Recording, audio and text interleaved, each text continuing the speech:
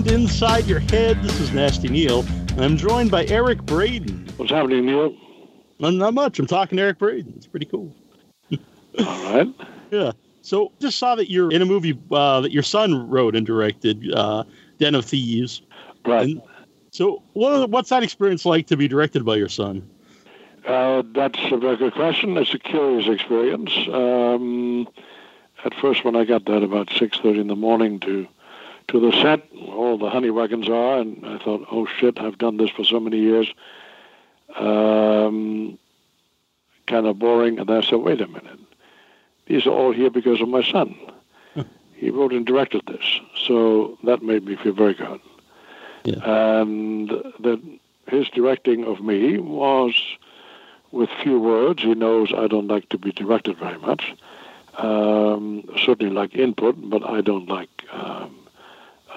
nitpicking directors. Can't stand that shit. Uh-huh. There you go. But it was a very nice experience. Mm-hmm. Now, he uses your original last name, which I know you changed. How do you feel about that? Because it's kind of, continuing your family name that you had to change. I feel good about that, and I wouldn't have it any other way. I feel very good about that. I feel very good about the contributions made by German immigrants in America. It's the largest ethnic group in America, unbeknownst to most people. And because of both world wars, no one talks about it. But the Germans constitute the largest ethnic group in America. So you can imagine what enormous contributions they have made. So I'm proud of that. Mm-hmm. Now, I read your book, I'll Be Damned, which I enjoyed a lot. And, in the book, you're very welcome. And it's really interesting that obviously you're born in Germany and during World War II, but you don't really get the enormity of the Holocaust and World War II until you come to America. Right. And so when you are in Germany, is not just your family, but is it just not talked about in like with the culture? It is talked about incessantly on television, and no country has dealt with its own sins more successfully and more thoroughly than Germany has. No country. America barely talks about its own anti-Semitism, talks about its own racism. Took you until last year, 2 years ago, to have a museum for African Americans, for heaven's sake. Mm-hmm. England doesn't talk about it, nor does France.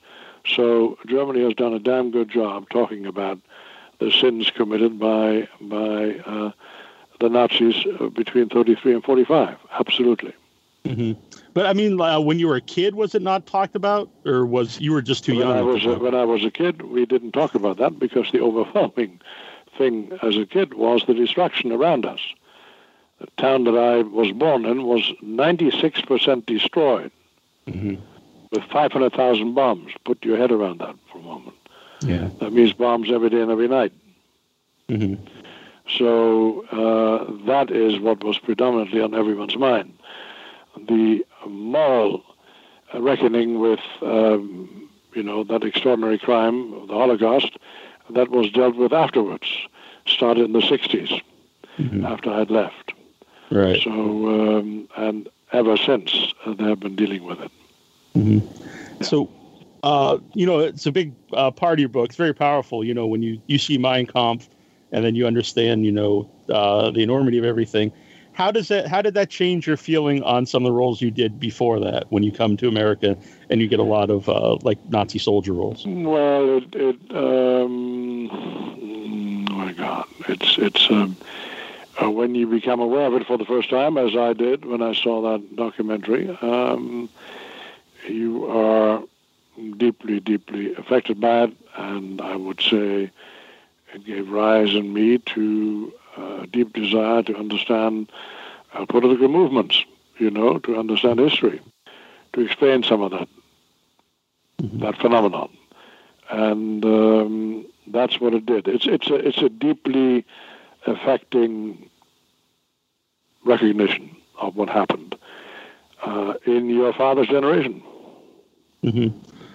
Yeah, my grandfather fought in World War II, and I'm partly German too. My grandparents are Pennsylvania Dutch, which is really Deutsch.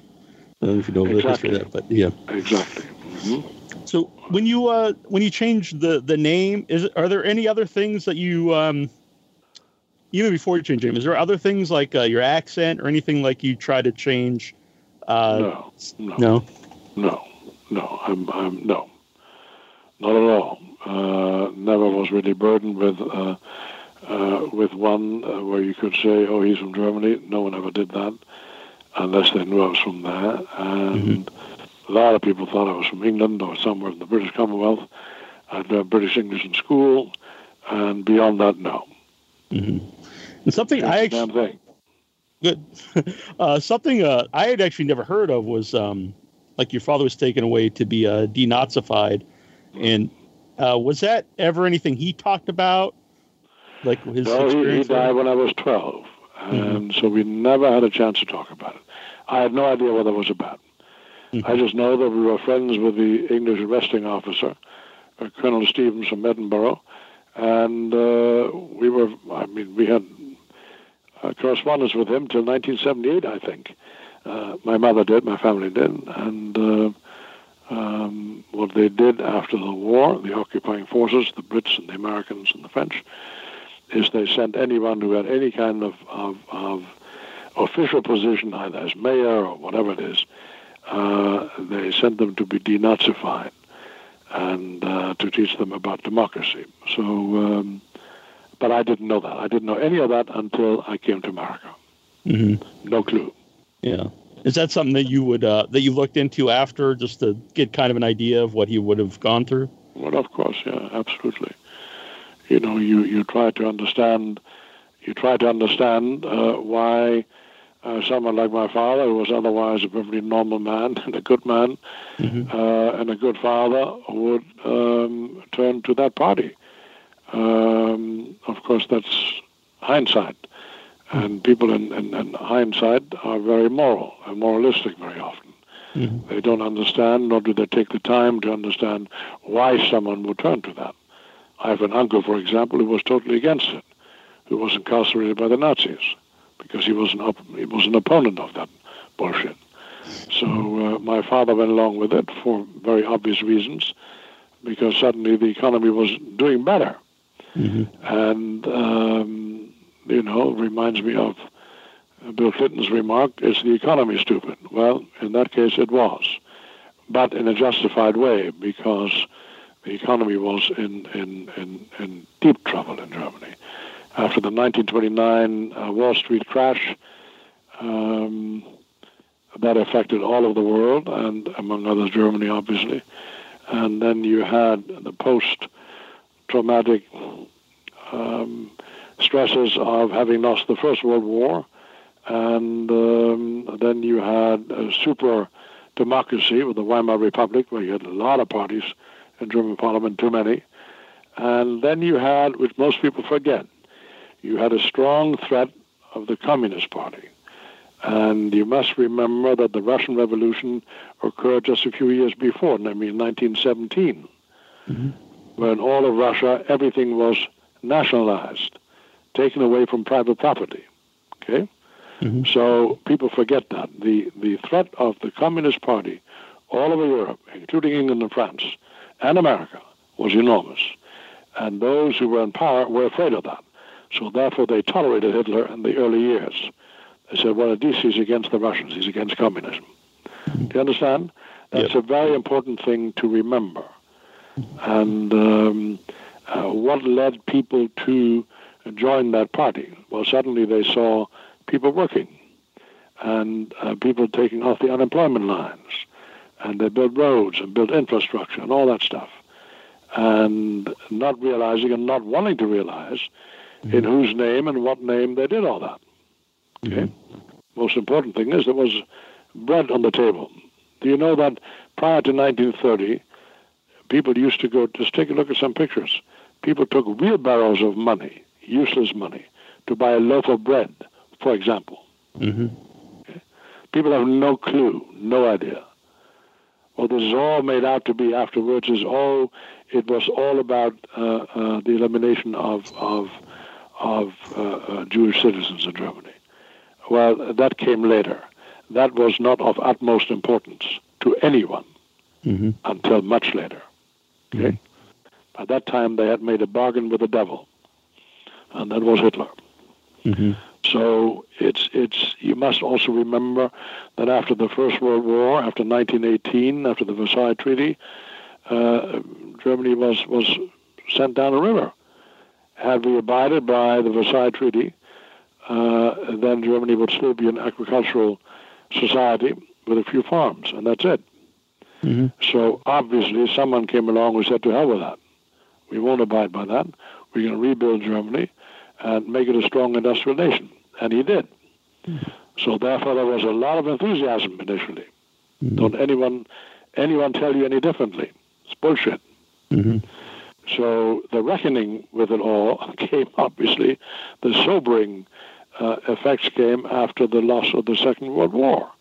And then it all came out. You know, what he did with the so-called final solution, which was concluded upon in 1942, the Wannsee Conference. People forget that too. Was done under cloak and dagger conditions. Not that he hadn't been anti-Semitic before, but no one paid a lot of attention to that. Everyone was, in America, in France, in England. They all were.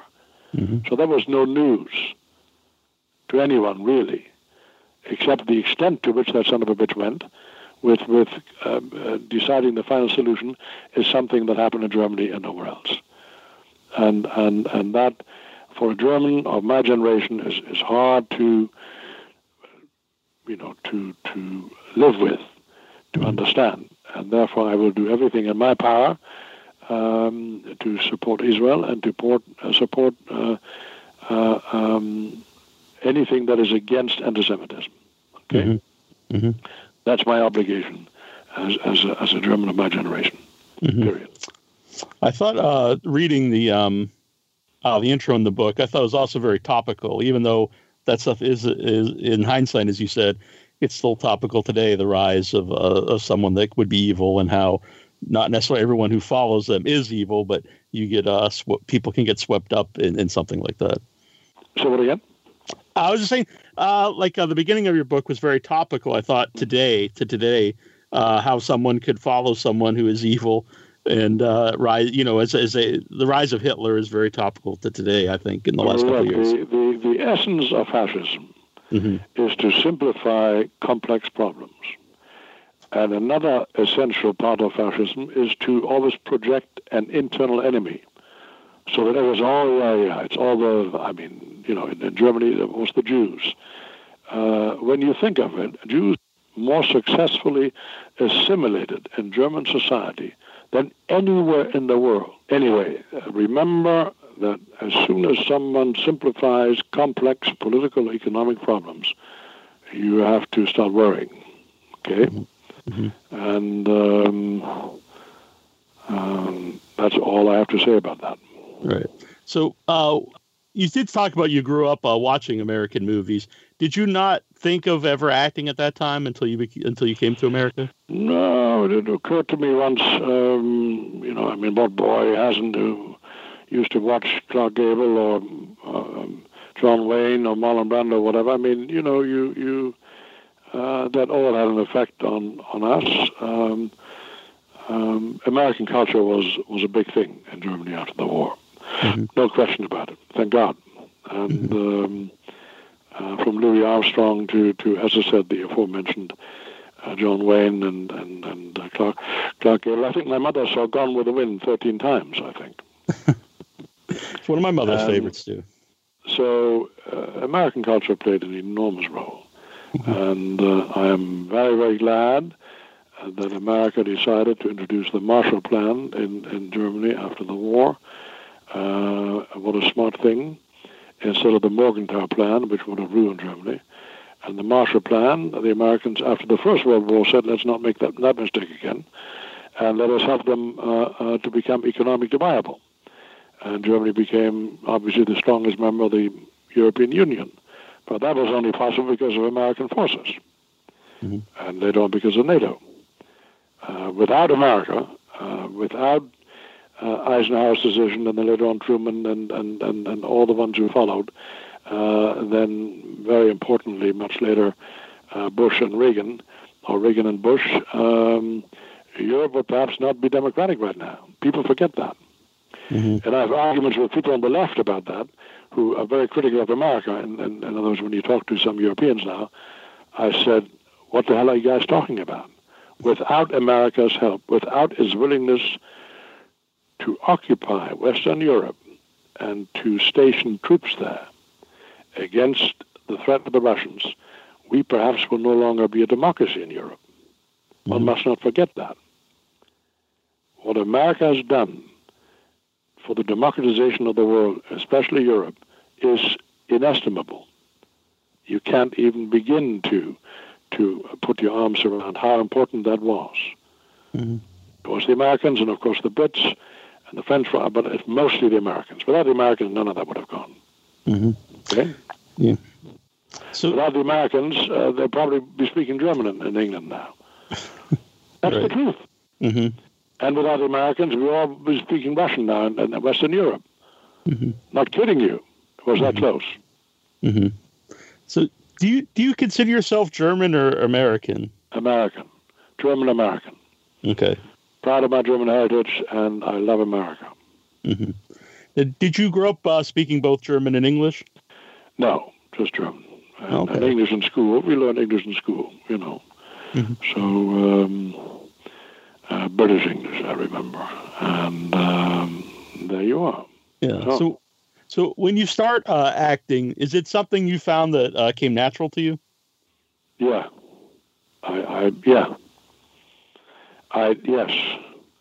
And I don't know why. I don't know why it always interested me to, in German high school, we were graded on how well we read and interpreted classical themes, you know, literature. Mm-hmm. Be it Goethe and Schiller, be it Shakespeare, whatever. And we were graded on how well we interpreted it, how well we understood it. That has always interested me. I don't know why. But to translate something as an actor that was written by someone else and make it real, that's a challenge that has never bored me. Mm-hmm. That's interesting. Because it's really interesting how you talk about, you know, getting Young and the Restless and making the character your own. And before you did Young and the Restless, what did you think of soap operas? Because you talk highly about, you know, what you think of them now, but before you did them, did you have a preconceived notion? I had no notion at all. I didn't even know they existed, to be honest. Okay. I never watched television during the day. I had no clue. I had no clue. And I talked to a friend of mine, Dabney Coleman, who's a damn good actor and was a good tennis player. He and I played tennis together. He was very good. And I asked him one day, after I'd been approached to do a soap, I said, listen, tell me about it. He had done one. And he said, do it, you'll love it. And turns out I did. Yeah. And so you also talked about you try to change some of the lines, not like a lot, but kind of make them in your own words to begin with, and you know they were posed to that. But before Young and the Restless, was that something that was done like on other TV shows and other movies you did? Yeah, in other words, it's a work in progress. When you do film with a good director or nighttime television or whatever, you go and say, okay, now how can we change that, or can we make that a little bit more part of the vernacular, or you know, how does this sound? You discuss it with the director, of course, and you make sure that you do not veer from the intent of the writer and the intent of the scene. So, but to adhere verbatim, bullshit. Kidding me? Yeah. I mean, even Shakespeare changed things ad hoc, you know, at the moment, if it worked. They all do. Mm-hmm. You have to, unless it's very specific dialogue. And of course, you don't change Shakespeare now. I said he did that with his fellow actors, but now you don't, because those lines are just absolutely extraordinary. Yeah. And you lose the poetry in Shakespeare. If you, now is the winter of our discontent, made glorious summer by the son of York, and all the clouds that lured upon a house, you can't change that. You lose rhythm. And so certain texts you don't change. You know? Do you still perform Shakespeare? Yeah. Not for the last year, but I do. Mm-hmm. Well, what are like the differences between like doing a show or a movie and doing like something live with an audience there? Well, to do theater has its own challenge, but the dialogue stays the same. You don't change it. Mm-hmm. You know, unless you work with a playwright, a modern playwright, and perhaps there are certain changes are possible, but usually plays have been gone through over and over again, so you don't change any of that. And that is part of the collective memory of various cultures in the world. So it is, in a sense, easier because you learn it once and then you repeat it every mm-hmm. night. In daytime, which I think is the hardest medium of all, it's something new every day. Mm-hmm. Something new every day. May be similar, but that's even harder to learn than something totally different. Do you understand? Yeah. Do the daytime shows go through writers a lot? Because I think there'd be like a high burnout factor from writing. You burn out. Yeah. They burn out. I have enormous respect for writers in daytime. That's the hardest job there is in the industry. Mm-hmm. There's nothing like it. Imagine writing for about 20, 25 characters mm-hmm. and remembering the continuity, remembering what all the various characters are known for, the history with that person or that person. Mm-hmm. I mean, that's a huge undertaking. I have the greatest respect. Therefore, I insist that actors participate sometimes in making changes on the set because they know their character's history better than often the writers mm-hmm. who are new to the job. Do you understand? Mm-hmm. So there's no malice intended. It's part of it. It's part of the gargantuan task before writers to keep clear lines. It's difficult. Well, when did you realize like you really knew Victor as a character? Well, I didn't like him at all initially, and went to Bill Bell. I said, Bill, we need to give this man a background that explains why he is who he is. You know, I don't care who the person is. Usually there are certain parental dynamics or home dynamics when a boy grew up or a girl grew up that affect the rest of their lives. And so Bill agreed to do that, and he came up with a brilliant storyline. And once I did that, I said, now I'm going to stay. It was a scene I did with Nikki, Melody Thomas Scott, who I love working with, and at Christmas time she asked me in the early years where I was from, and it was all a mystery. And I finally broke down. I told her that I'd grown up in an orphanage, had been left on the doorsteps of an orphanage by my mother, who was destitute. My father had left earlier. So once I played that scene, I said, now I'm going to stay, because this character is interesting. Now it explains why he is who he is. And basically, a lot of these guys are basically very hurt. You know, they're angry, they're pissed off. So because of something that happened in their childhood, where they couldn't do anything about it. Mm-hmm. And when they get older, they get even. Mm-hmm. Happens to a lot of people. Yeah. In your book, you talk about having rage as a kid. Is that something then, like later in life, you channeled into acting? Yeah, I would say so.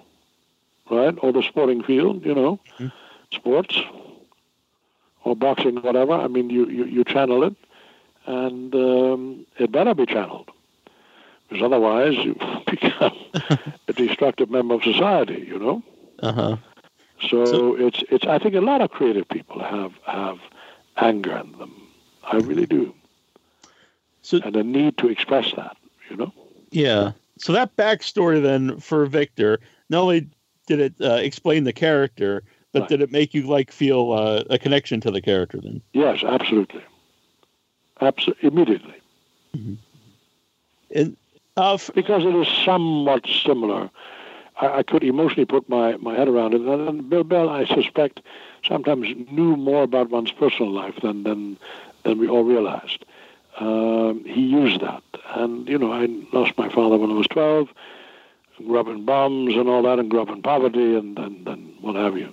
So a lot of that is, I grew up tough, simple as it is, and don't take shit. Yeah. So I also noticed there was an interesting contrast in when you play a villain in Escape from Planet of the Apes, you said people would see you on the street and they'd be angry, and then but then people are very accepting of a villain on Young and the Restless. Well, because he shows different sides. Uh-huh. You know what I'm saying? He shows different sides. He shows vulnerability. Mm-hmm. At moments when he's alone or whatever, when you see he's vulnerable, very vulnerable. Mm-hmm. And that is what makes it interesting. That's why movies sometimes are stupid, because they're black and white. Stupid. Right. It's ridiculous. Mm-hmm. Nighttime television, very often black and white. Well, that's uninteresting. Mm-hmm. The reason I keep on doing this is because it's interesting. It shows the grayness of characters, and mm-hmm. obviously some emotions are predominant, and but it's varied. It's far more inchoate and difficult sometimes to ascertain as to why someone is the way he is, and it's the unpeeling of those layers that is what makes the character interesting.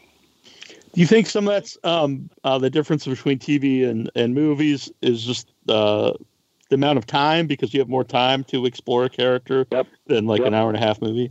Yes, absolutely, no question about it. Of course, then movies are movies. I mean, it's you talk about an action movie, it's very simplistic usually.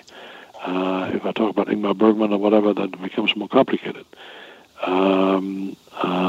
There's a television series. What the hell is it called again? Plays in the Hamptons. It was recently on television. Very good. Mm-hmm. Where they deal with all the backgrounds of the. So what the hell is it called again? I forget, but I'm looking at it and I said, that's damn good writing. That's very good writing for both men and women. Uh-huh. And long-term relationships between. What the hell is it called? I forget. Mm-hmm. Anyway. Yeah, but I think over the last... if you want to know, I'm more interested in sports and documentaries than anything fictional.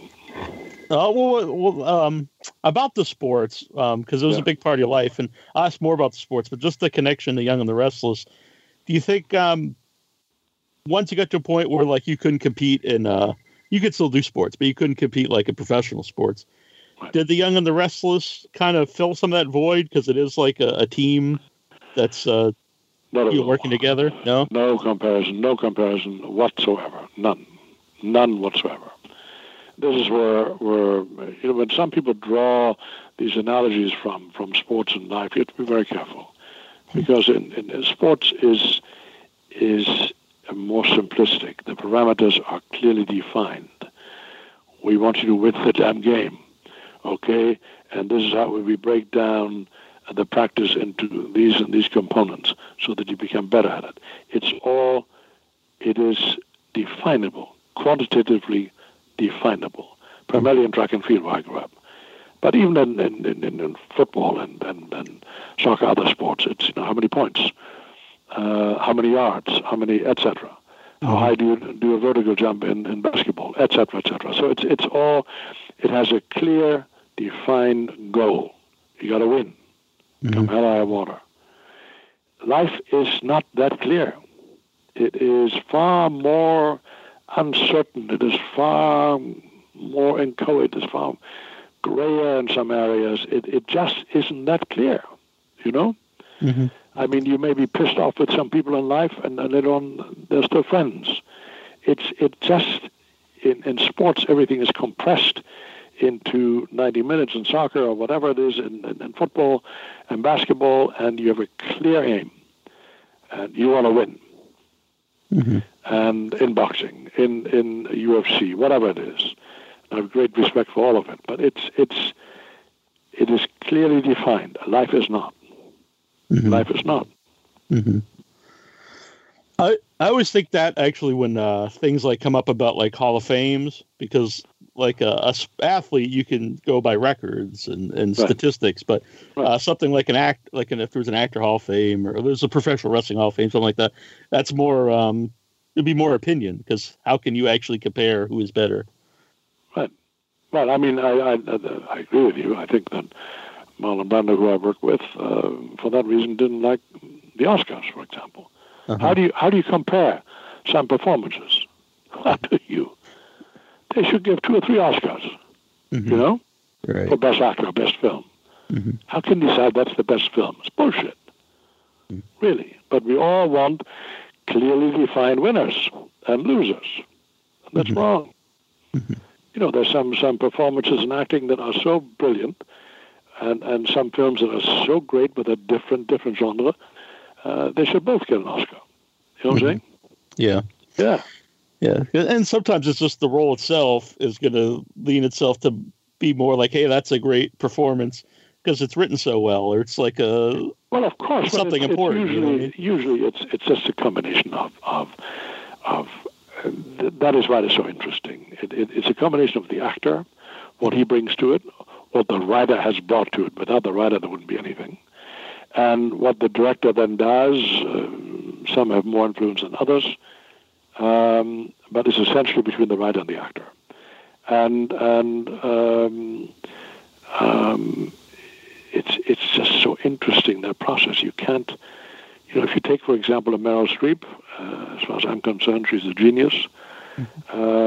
She is so malleable and so capable of slipping into this role and that role, and she's a genius. She's an exception to the normal rule, you know. And what she is capable of doing is just stunning. And then, of course, some actors are not asked to play many different things. So it is difficult to judge them. But if I were to judge the life work of someone, and I would look at Meryl Streep and say, holy shit, this woman is extraordinary. Just extraordinary. So what you need as an actor also is you need empathy. You need to empathize with other people's lives, to understand them, you know? You can't go around and say, I don't like this or like that. No, you have to say, wait a minute. How do I put myself into that person's shoes? And anyway. Yeah. What was Marlon Brando like, by the way? Marlon was one of the most, you know, complex characters, very charismatic, good athlete, strong guy. We used to throw the football to each other behind the stages at 20th.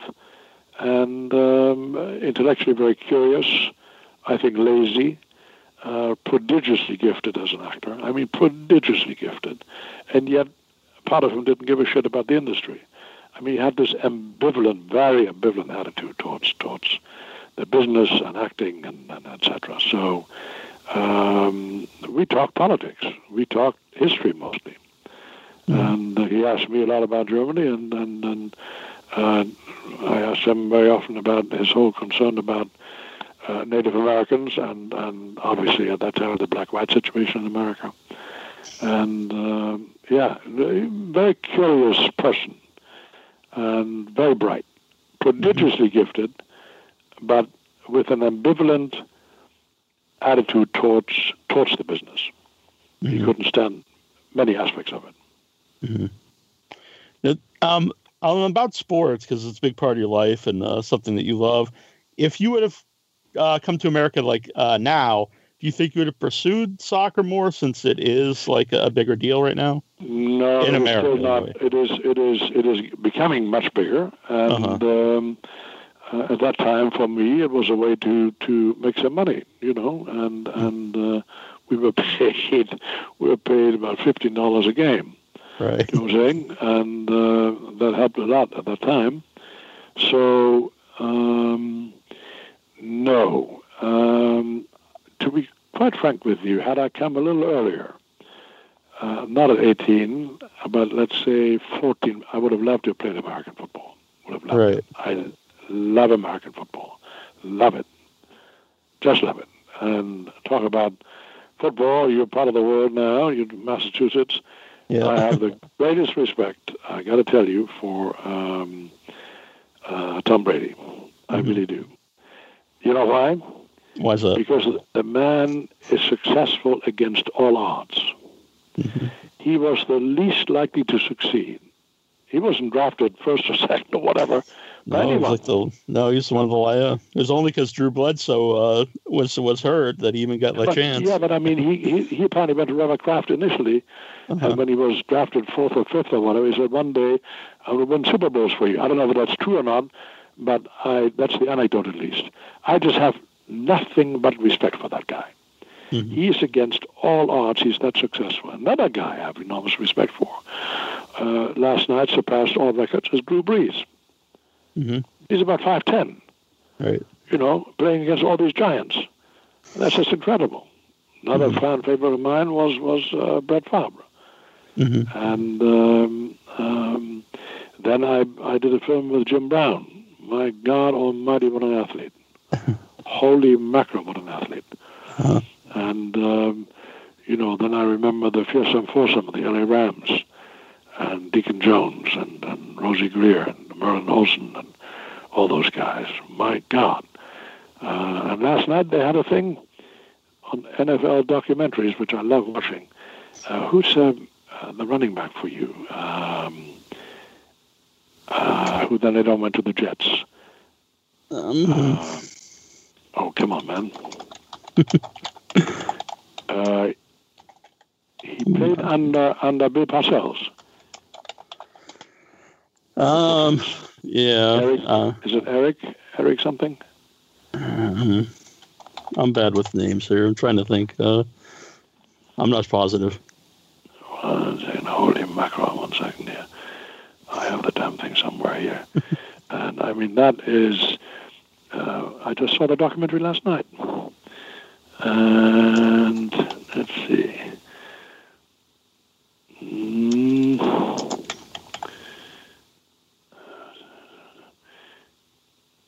Damn no. Oh, yeah. About Curtis Martin. Remember Curtis Martin? Yeah, of course. Yeah. Yeah. What a great documentary. What a great story. Mm-hmm. My God. What a great, great story. What a moving story. Sometimes real life is far more interesting than anything that you see in fiction. And what a great story. Mm-hmm. And the way he grew up and the way he came out of it, and it's a fantastic story. Anyway, he's friends with Jim Brown, apparently, and Jim was similarly uncontrollable on the field, Mm-hmm. Bill Parcells apparently tried to rein him in, and tried to rein Curtis Martin in. And he said, let me freelance. And he did, and he was enormously successful. Mm-hmm. So was Jim Brown, So mm-hmm. Anyway, there you are. Yeah, so what position do you think you would have excelled at or played? Oh, that's a very good question. Maybe quarterback. I used to throw a lot, I threw the javelin, and then when we won the German youth championship, I threw the javelin and played a game in Germany called handball, which is team handball, where you throw a lot. So a throwing position, but I also would have liked to have, tackled people. I would have enjoyed that. Yeah. Who wouldn't? Enjoyed that. Yeah. You bet. Mm-hmm. Oddly enough, when I went to I would not like to play wide receiver. All right. Wide receiver, forget it. Those guys have guts. Holy mackerel. I mean, they get hit with, they're totally exposed. Mm-hmm. They hit from all sides with the intent to kill or to maim. Right. That takes guts. Wide receivers, a guy like Randy Moss, my God Almighty. Mm-hmm. So, but hitting position, oh yeah, would have enjoyed that. So, what was Jim Brown like when you worked as a person? Jim, as a person, he and I talked a lot about at that time Vietnam and then the civil rights issues and all that, and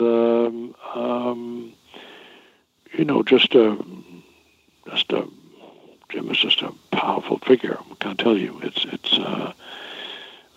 He's a powerful dude, and otherwise we get along very well. And but I argued with him a lot about issues, and he respected that. And later on, sometimes we play tennis. But I have nothing but good memories, you know. Mm-hmm. You mentioned boxing earlier. Yeah. What are your thoughts on MMA, the rise of MMA? MMA is the toughest thing there is. Period. Outgone. Hands down. The toughest challenge there is in sports in a man-to-man situation. It doesn't get tougher than that. It doesn't. It's the ultimate. Hence, the ultimate fighting championship. You know what I'm saying? Yes. UFC. I mean, it is bar none. I have the deepest respect for those guys. And, I mean, I box a lot and all that, and that's one thing up on top, and that's tough enough as it is. But now to suddenly deal with people who are experts in Muay Thai as well, who kick the shit out of you, and imagine what you all have to defend in UFC. Then you get involved with guys who are champs in Brazilian Jiu-Jitsu. And now combine all three. I mean, it's just extraordinary. It really is. Well, extraordinary. When it started, it was really more kind of Wild West kind of thing, where it was no weights. It's the when it started was actually the Gracie brothers, the Gracie family who had come to America, and they challenged at that time, all the guys who were the top wrestlers or top karate guys or whatever, and they beat everyone. And now, of course, that is an essential part of UFC, is Brazilian Jiu-Jitsu. And I've met some of them, Megan Machado and Rickson Gracie and all those people, and very nice, and I have enormous respect for them. Yeah. Just enormous respect for them. And fighters, I knew quite a few boxers, obviously, and the bad thing about boxing is that you damage to the brain from sparring mostly. People always think the headgear protects you from concussions. It does not at all. It protects you from getting cuts, but it does not protect you from getting a concussion. I've heard that like the boxing gloves actually in a way is worse for concussions, because being knocked out is kind of like a self-defense mechanism, where the gloves, you won't get knocked out, but you'll get more brain trauma. Yes, well, what I think, if they had bare knuckle fighting, there apparently are some states that are permitting it again. That is probably less deleterious to the head, to your brain, than sparring with big gloves, for example. You spar with 14, 16-ounce gloves, and that doesn't diminish the power behind it at all. So, I think UFC is obviously harder on the body in many other respects because of all the kicks and the contortions you go through. But I think it's a little easier on the whole, little easier on the head. Although, I think it's a little easier. Less pounding on the head. Yeah. Because the training in boxing is sparring. You spar. That means you get hit on the head. And anyway. Yeah. It was interesting because I've interviewed Ken Shamrock and Dan Severn from UFC early days. Yeah. What did they say? I was just say real quick, they actually said the hardest part on their body is when they did professional wrestling, because of the constant bumps, as opposed to like fighting, a couple times a year. Well, but that is right. In other words, that's because of enormous throws and all that. Right. It's a totally different thing, but they just said it was actually worse on their body than that is probably true because of the enormous velocity with which they're thrown to the ground, for example. I can imagine. I wouldn't want to do it. I was friends with Jesse Ventura, and I can only imagine. I've never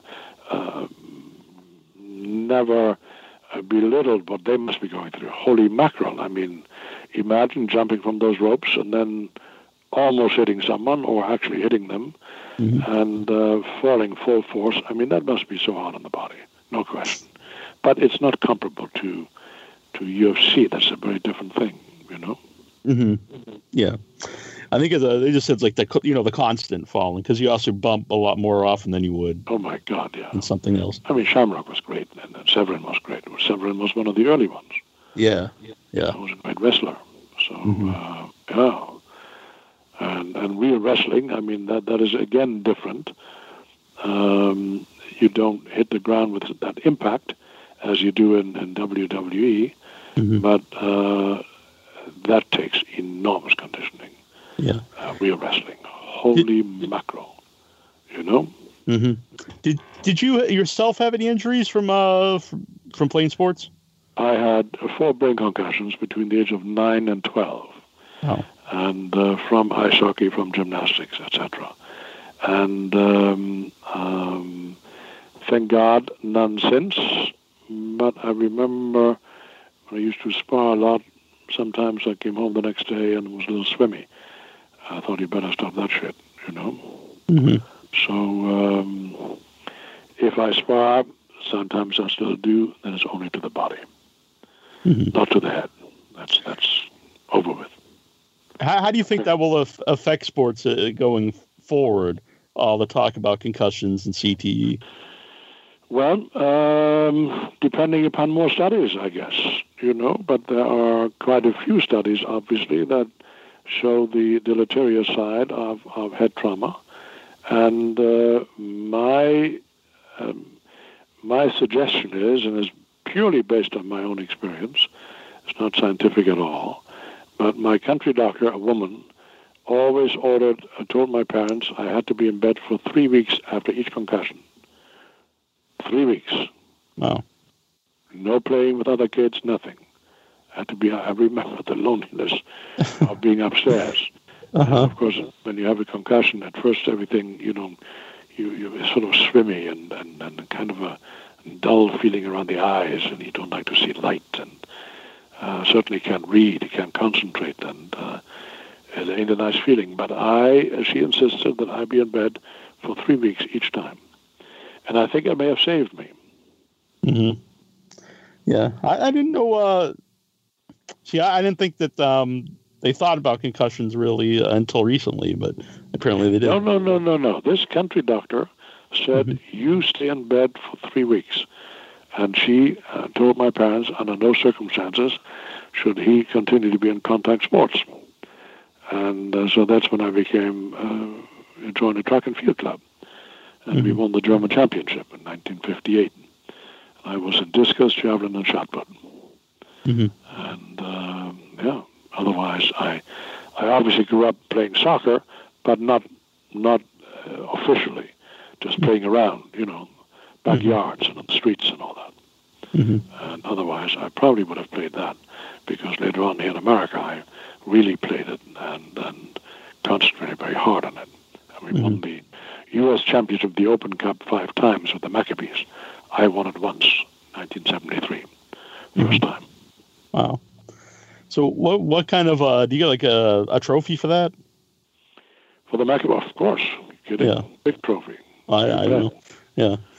Very proud of it. You bet. You bet. Then I also played tennis when I was over here. You know, we couldn't afford to play tennis when I grew up. We always laughed at those guys. They always had white clothes on. You know what I'm saying? They went to these fancy tennis clubs. We always laughed at that shit. And later on, I began to appreciate it. Right. You know. So, what was your relationship like with Bill Bell, the creator of Young and the Restless? A respectful one. You know, a respectful one. I mean, the man worked his ass off. He was in the studio at 5 in the morning, and he worked his behind off, and was intensely interested, and nothing but respect for him. That's all. Yeah. How did the show change when he passed away?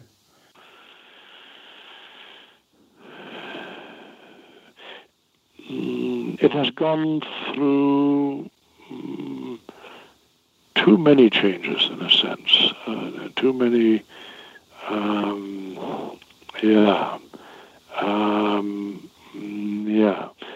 Look, it's, as I said, very difficult, and we have tried to maintain sort of a through line. He laid the foundation. We're still profiting from that foundation, and my suggestion is they better adhere to that foundation. And what's that in the background? I believe someone's mowing my lawn. I believe I have a. Someone's mowing your lawn. I have someone who comes. Yeah, comes every 2 weeks, and as long as they don't use the damn leaf blower. Right. Those leaf blowers should be outlawed. Those damn things. Do you know that one of them produces more exhaust than 3 automobiles? Did you know that? I did not know that. Yeah. And by the way, you can get the whole damn thing now electrically. Much cleaner, much better. Mm-hmm. I call them the mow, blow, and the mow, blow, and go machines. Yeah, they picked a great time to decide to mow my lawn. Instruments of gas destruction. I mean, of grass destruction. They're horrible. Anyway, yeah.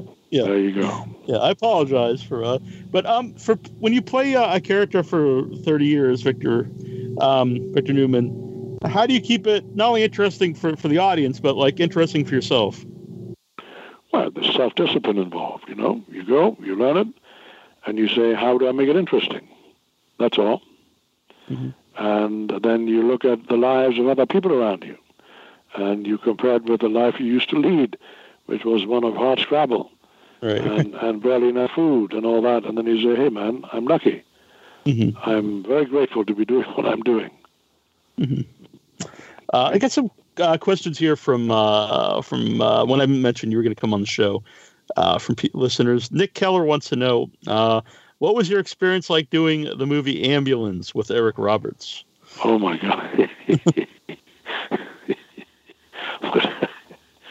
Well, I remember a scene with red buttons, and I played this doctor, this crazy doctor who gave people shots or whatever.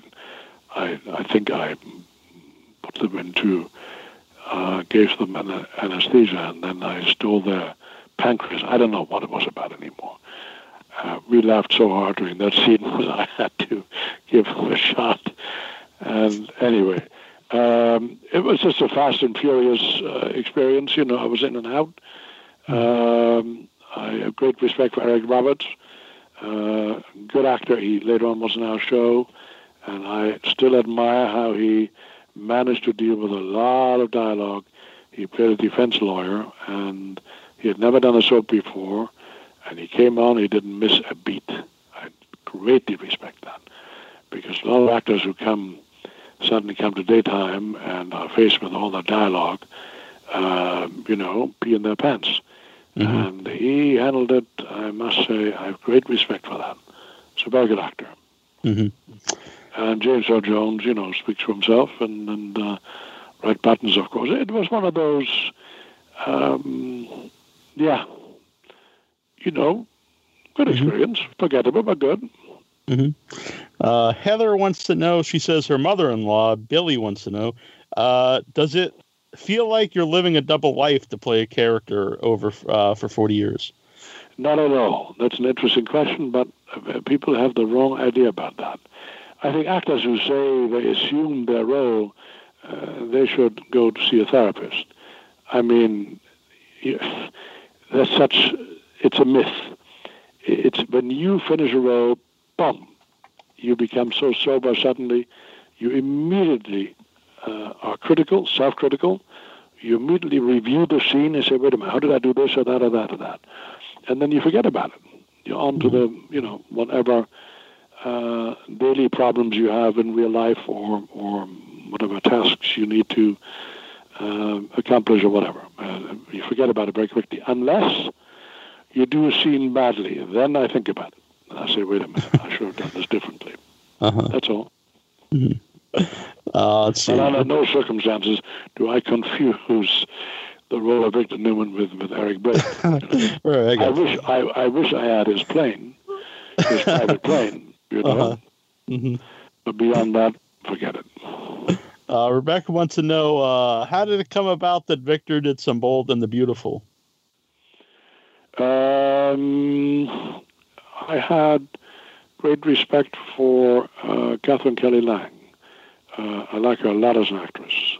And I think I expressed it to Bradley Bell, Bill's son, who runs that show. He's a very nice man and a great producer. And that's how it came about, yeah. Mm-hmm. Well, when you did that, what was it like, though, to take the character, I guess, into a whole different cast of actors? Well, it's nothing at all. I mean, nothing? No, not really. I mean, Catherine Kelly Lang was a joy to work with. Mm-hmm. That's all. And the others I hardly met. I know McCook, and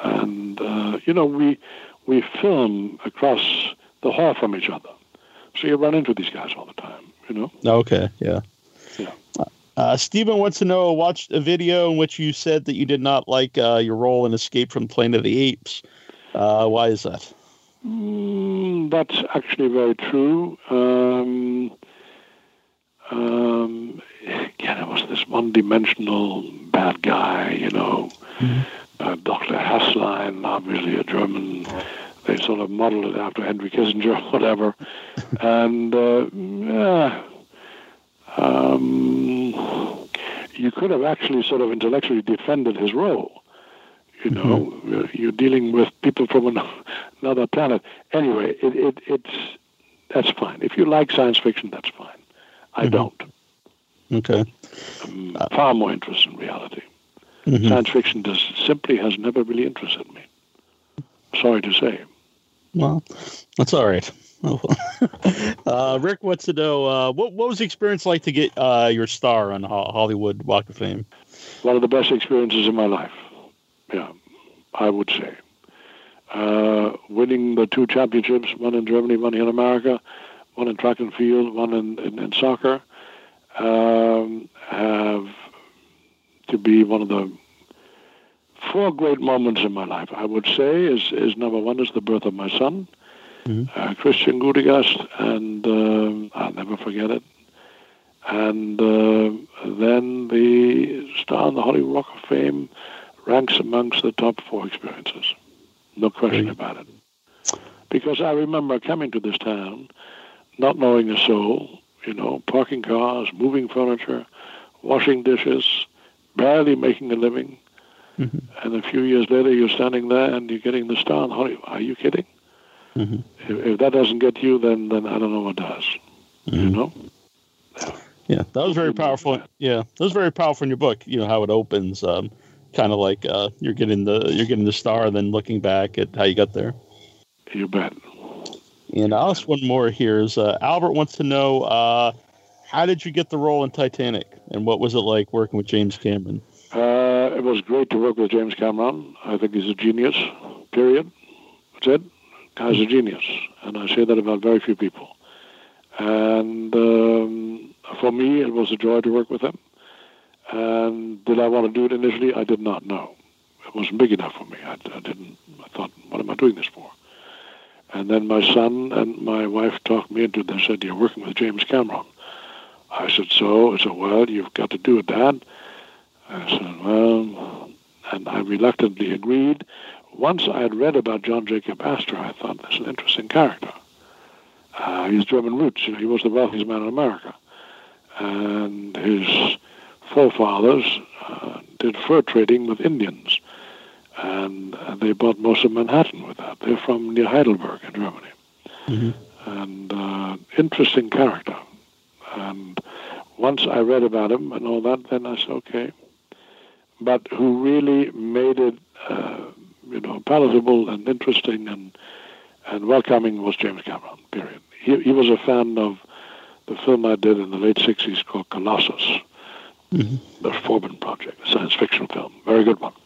Mm-hmm. And he had been a fan of that. So that's how I got that part. Okay.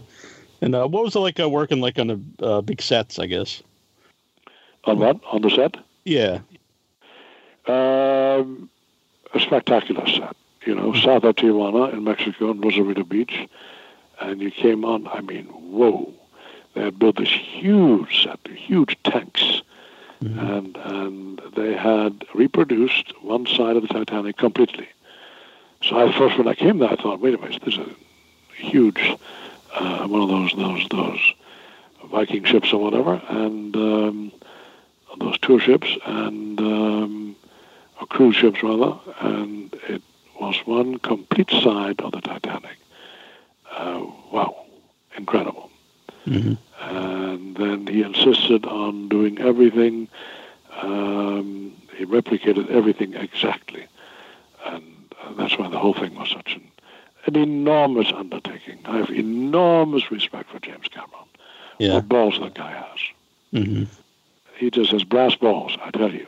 He went down to the actual Titanic, I think, 10 or 12 times. And his brother is the one who invented that snaky camera, you know, in the opening scenes. It goes into the innards of the sunken Titanic. Very, very bright, very prolific, very...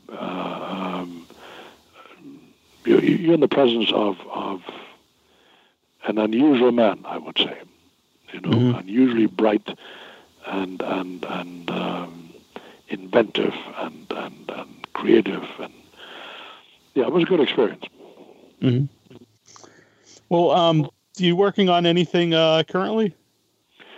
No, I'm working on not working. I'm kidding. I just came back from visiting Germany and visiting with my old teammates.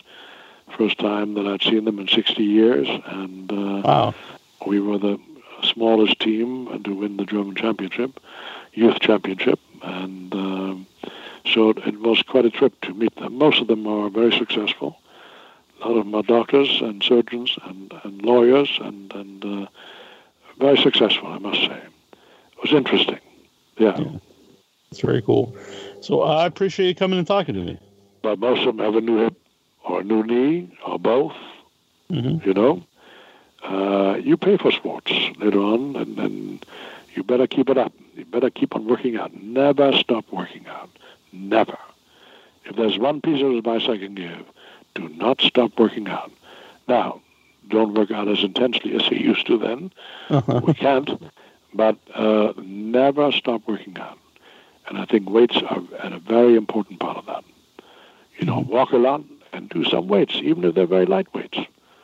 I still do clean and jerks. It's one of the most efficient moves in weightlifting, from Olympic lifting. And except I don't go deep into my knees anymore. My knees are sort of questionable. I got to be careful with them. But otherwise, I keep it as strong. I do kettlebell a lot. Do you know kettlebell? Do you know what it is? That sounds familiar. I think some old wrestlers I've talked to used to do that. It is very efficient. It gets your heart rate up in no time at all. And again, gets the whole body. You know what I'm saying? Anyway, my man, it was nice talking to you. It was great talking to you. Yep. And be cool and remain young and restless. Well, thank you very much. I appreciate this. Right on. Bye-bye. Yep. Bye.